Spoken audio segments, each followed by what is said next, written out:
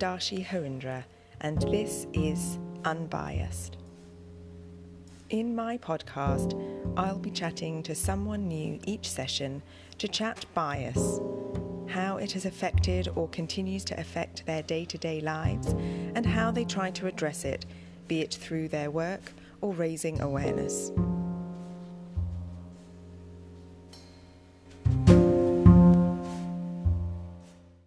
Today I'm joined by Natalie Sylvester.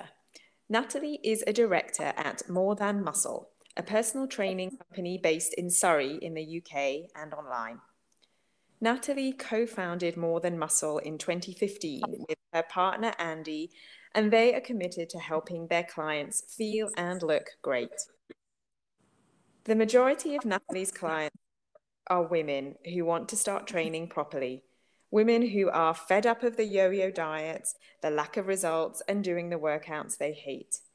According to Nat, she strives for all of her clients to feel as fit, healthy, and confident as they possibly can be, both inside and outside the gym.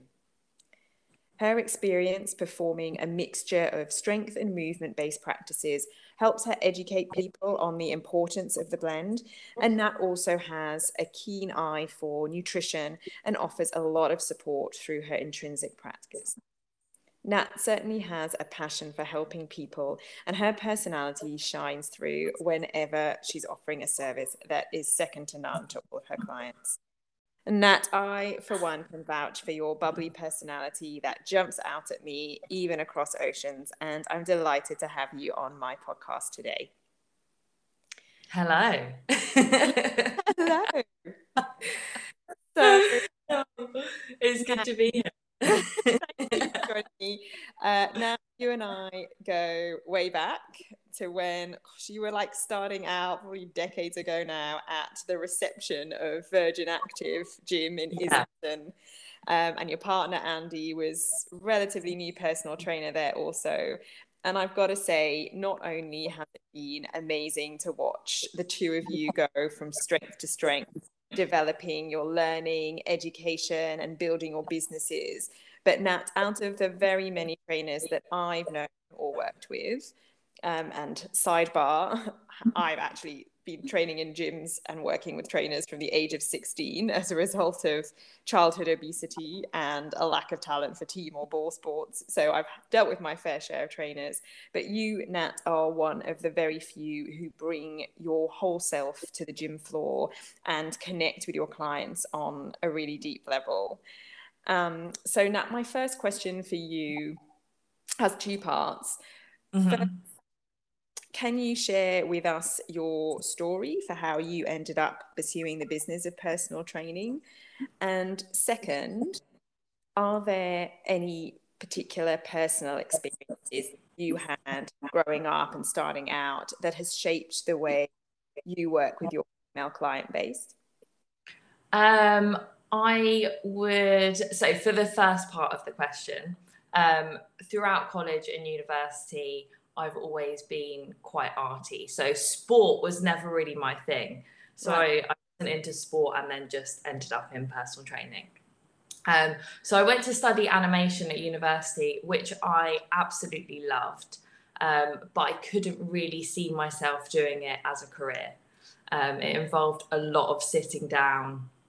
Everyone went to the pub after lectures and I went to the gym. So right. That kind of, I didn't really see myself doing it. So after a few stints at a few other jobs, I finally studied for my personal training qualification. I had put it off for ages because I thought, who the hell is going to listen to me and pay for it?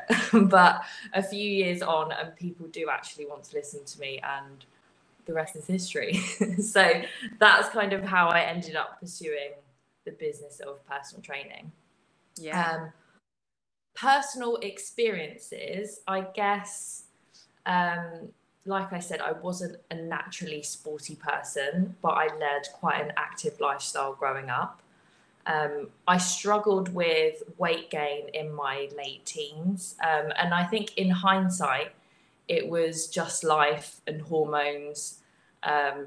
as any sort of young girl would go through when they're going through their teens. But I remember I started working out and embarking on weird diets at that age. So it was like my late teens, and I kind of started to dabble in that a little bit.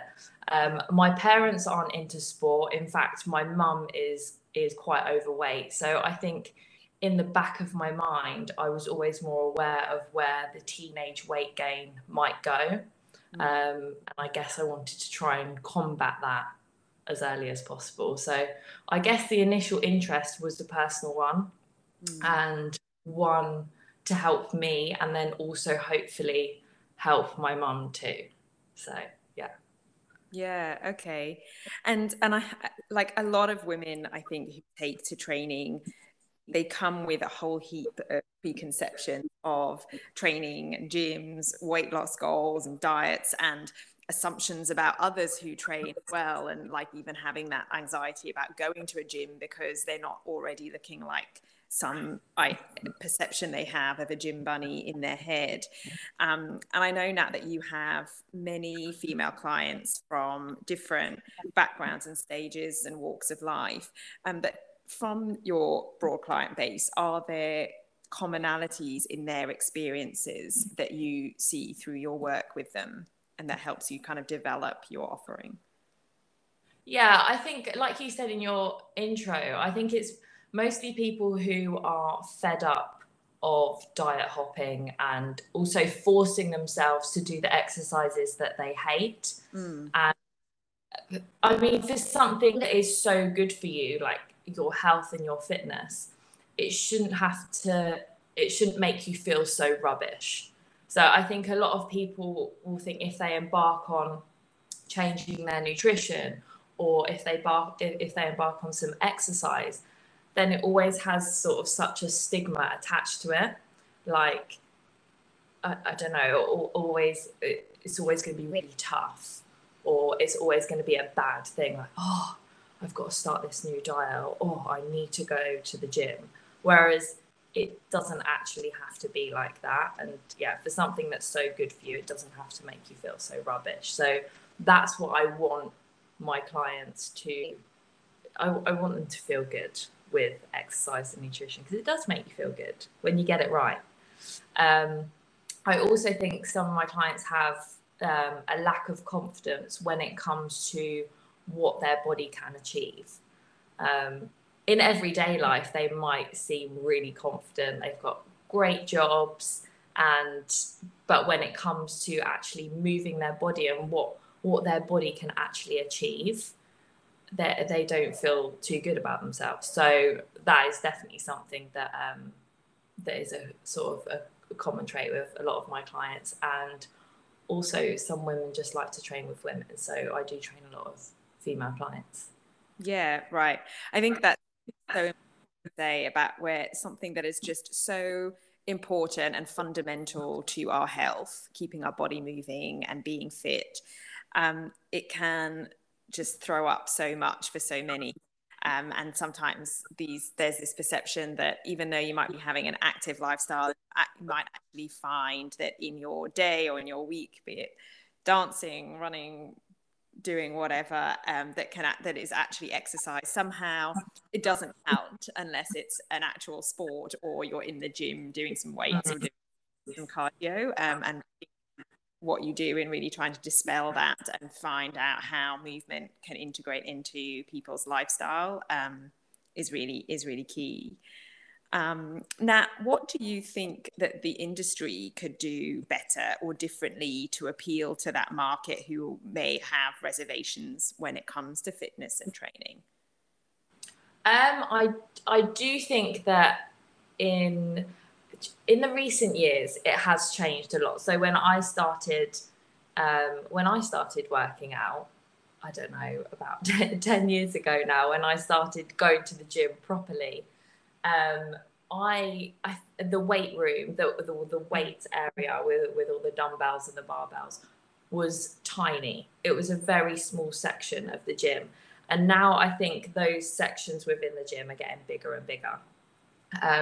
And I remember being quite frequently the only female within that area. And I just kind of got on with it. But I do think that that's taken a big shift, which is brilliant. And I can definitely see more people looking into their health and their fitness when it comes to exercise and nutrition, rather than just using it as a vehicle to lose weight. Yeah. So I think that's been a really nice shift, and especially with the pandemic as well. I think there's such an emphasis now on people being healthier. I don't know what it's like in Australia, but I mean, in the UK there has been a big shift, which is excellent, I think. I still think there can be more done, because with health and fitness being more popular, there is more things that are advertised that are completely bizarre, and people shouldn't really embark on those things, like the crazy diets or waist trainers, all of these things, because it's such a common area right now. It's such a well, it's not niche, but it's a thing that everyone wants to get into. Yeah, and you don't need a license to practice, really, like in terms of just putting your thoughts out there beyond, like, and actually no, that's an issue as well. Like, Instagram. Yeah. So a lot of people on Instagram, they'll look absolutely amazing, and they will then start to give advice to people who also want to look like them. And it doesn't mean at all that they've got any qualifications, because they don't need that. They're only on Instagram giving advice. So unfortunately, people obviously take that on. So if somebody on Instagram is training in a certain way or eating a certain way, people will watch that, and obviously it's good entertainment. They look good, but they will then start to implement that into their lives. And when it doesn't work, that's when people start to get frustrated or look for extremes. Yeah. And those things can be really damaging.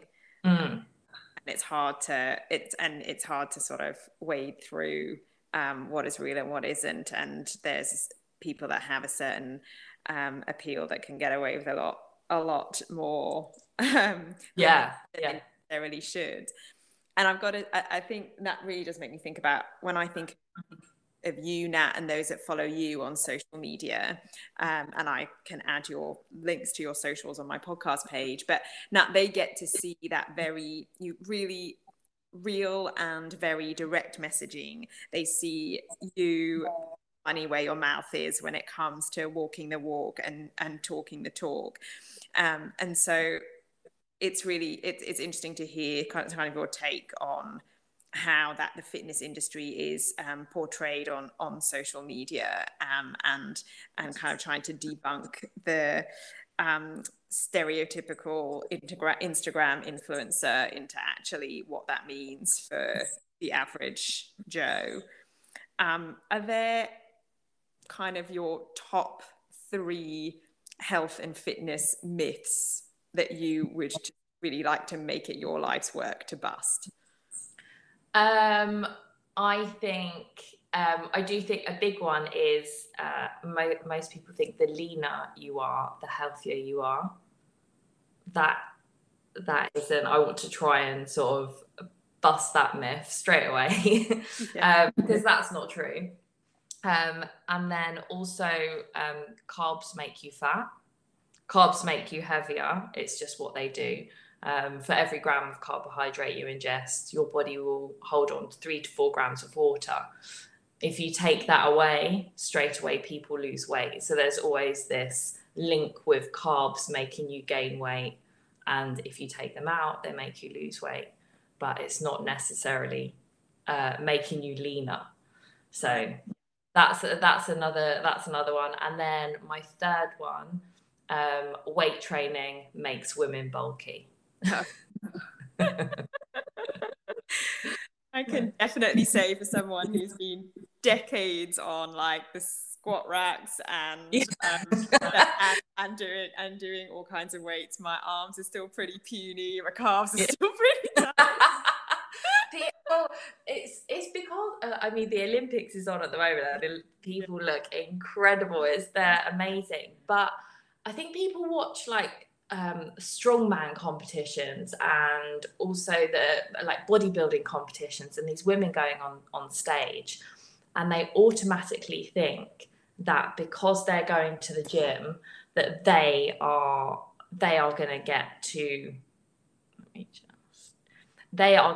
to how these women are looking on stage. And it's the women on stage dedicate their entire life to their nutrition and to working out, their supplements, even additional help that maybe they shouldn't be taking, but they try so hard, and every ounce of their day is for them to look good on stage. So you lifting weights in the gym 3 times a week is not going to make you look like that. So yeah. I know, as someone that's starting to approach middle age, I really see like exercise for me is really about longevity. And actually, I think strength training is so key, especially for women, to kind of maintain that health and vitality and bone health and everything else. So I'm a big believer in strength and resistance training, and just a big believer in busting those myths, because it also just goes to things that I just think can be damaging to a lot of people. And that is interesting. You mentioned earlier the pandemic and the changes in attitudes due to the pandemic. So right as of today, I think the majority of Australians are actually back in lockdown around various parts of the country. I must admit, I'm one of the very few in the Capital Territory who is not in lockdown, which I think surprises a lot of people around the world, because Australia has generally been known for being quite ahead of the game in terms of the spread of COVID. So it's back to, and certainly in the workplace, there's a lot of messaging around looking after yourselves and your mental health and your sanity whilst we're getting through this time. And it's been interesting how much exercise has played part of that messaging in terms of keeping ourselves kind of just healthy, and as I said, for the mental health aspect, getting some fresh air, getting outdoors, moving your body, keeping everything firing. Have you found like a change, or has your client base grown since the pandemic? Have you found that actually the pandemic has helped people to find more creative ways of getting moving and keeping themselves healthy, to change that attitude of got to be in the gym in order to keep fit? Yeah, I mean, we went into the lockdown last March, end of last March, and straight away our business was completely thrown totally online. So before, we've dabbled in a little bit of online work, but it meant that this time it was 100% online, which was a massive shift for us in business, and one that was going to be pretty life-changing as well, in a good way. Right. Little did we know it at the time. So yeah, we panicked quite a lot, but everyone shifted online and we just rolled with it. Yeah. And people wanted something to do. They started looking after themselves a little bit more. They slept more. They didn't have the commute. They were seeing family more, whether it's on FaceTime or just with the kids at home as well. And I think in such a dark time for a lot of people also found quite a lot of comfort in finding sort of the simple things in life that they enjoyed. So it was like baking at home and working out at home with the kids. It was quite it was a strange time right at the beginning of lockdown, but we then started to open up and people just went mad for fitness and training. Right. And we've had to hire another personal trainer So there's now 3 of us, which is great to try and meet the demand for it. And I also still very much do most of my training online. Wow. So it might be that I send programs to people and they go ahead and do them, and then we have like a monthly check-in. Or it might be that I actually somebody will set up their Zoom and I'll actually train them online. And right in the middle of lockdown, I was putting on Zoom classes as well. So I used to call it Workout from Home. And every week I used to do these Zoom classes, and lots of people would log on. Yeah. And we would go through a Zoom class that they could do at home. Yeah. So I think that that's always going to be an element now within my career, which is excellent. I love that. Right. And that means you can train across time zones. Yeah.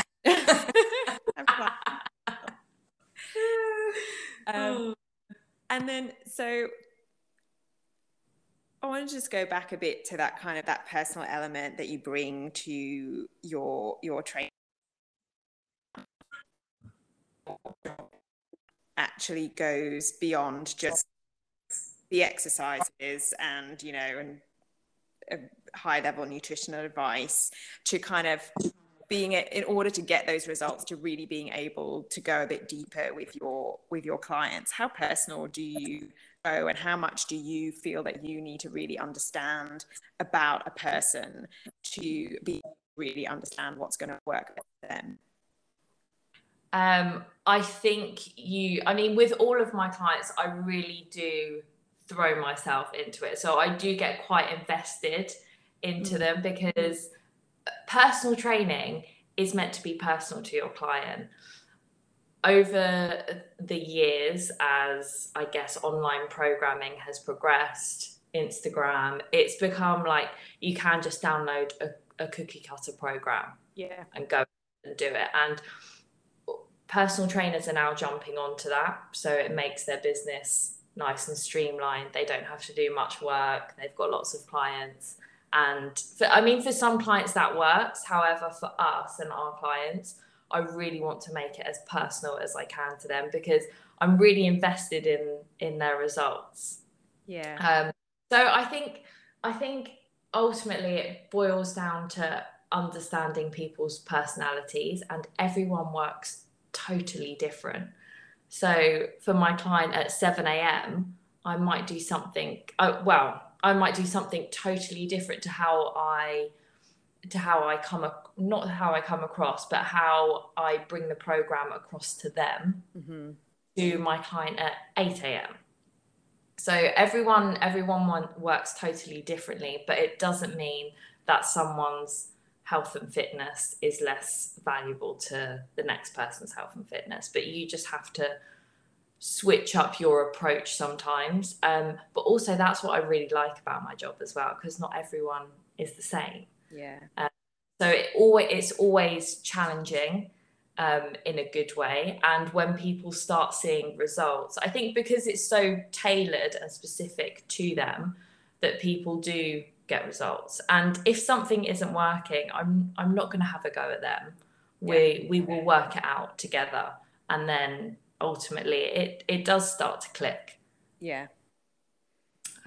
Yeah.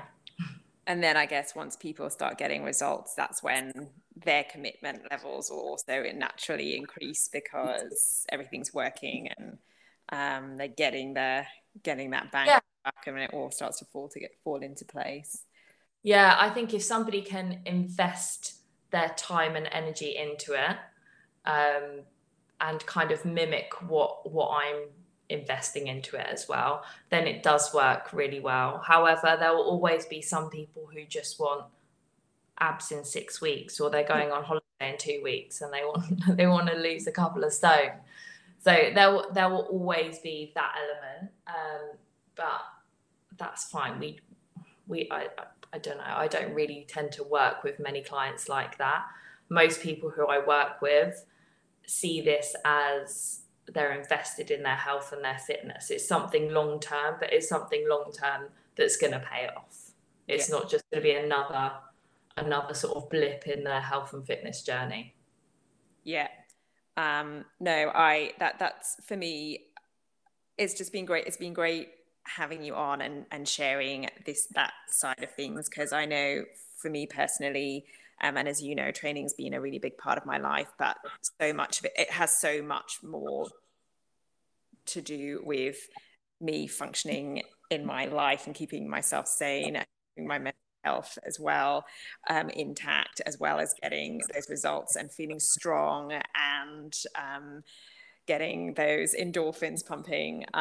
For me, it's just one of the most accessible ways of maintaining our well-being, and I love that you bring that to your clients. And I hope for those who have always wondered about it, but always kind of just been resistant or thought it doesn't really apply to them, or seems inaccessible to them, I think personal training and having a tailored profile and program created for you can really help get people going into even just to kickstart programs to change the way we live our lives to keep healthy. So thanks for joining me, Nat, and taking the time early morning, your time in the UK.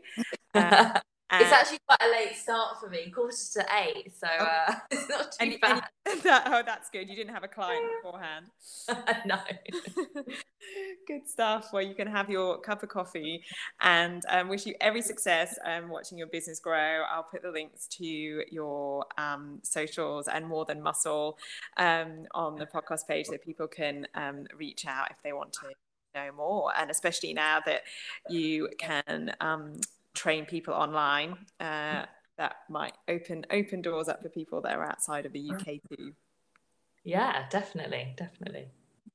Good stuff. Thank you, Nat. All right. Thank you so much.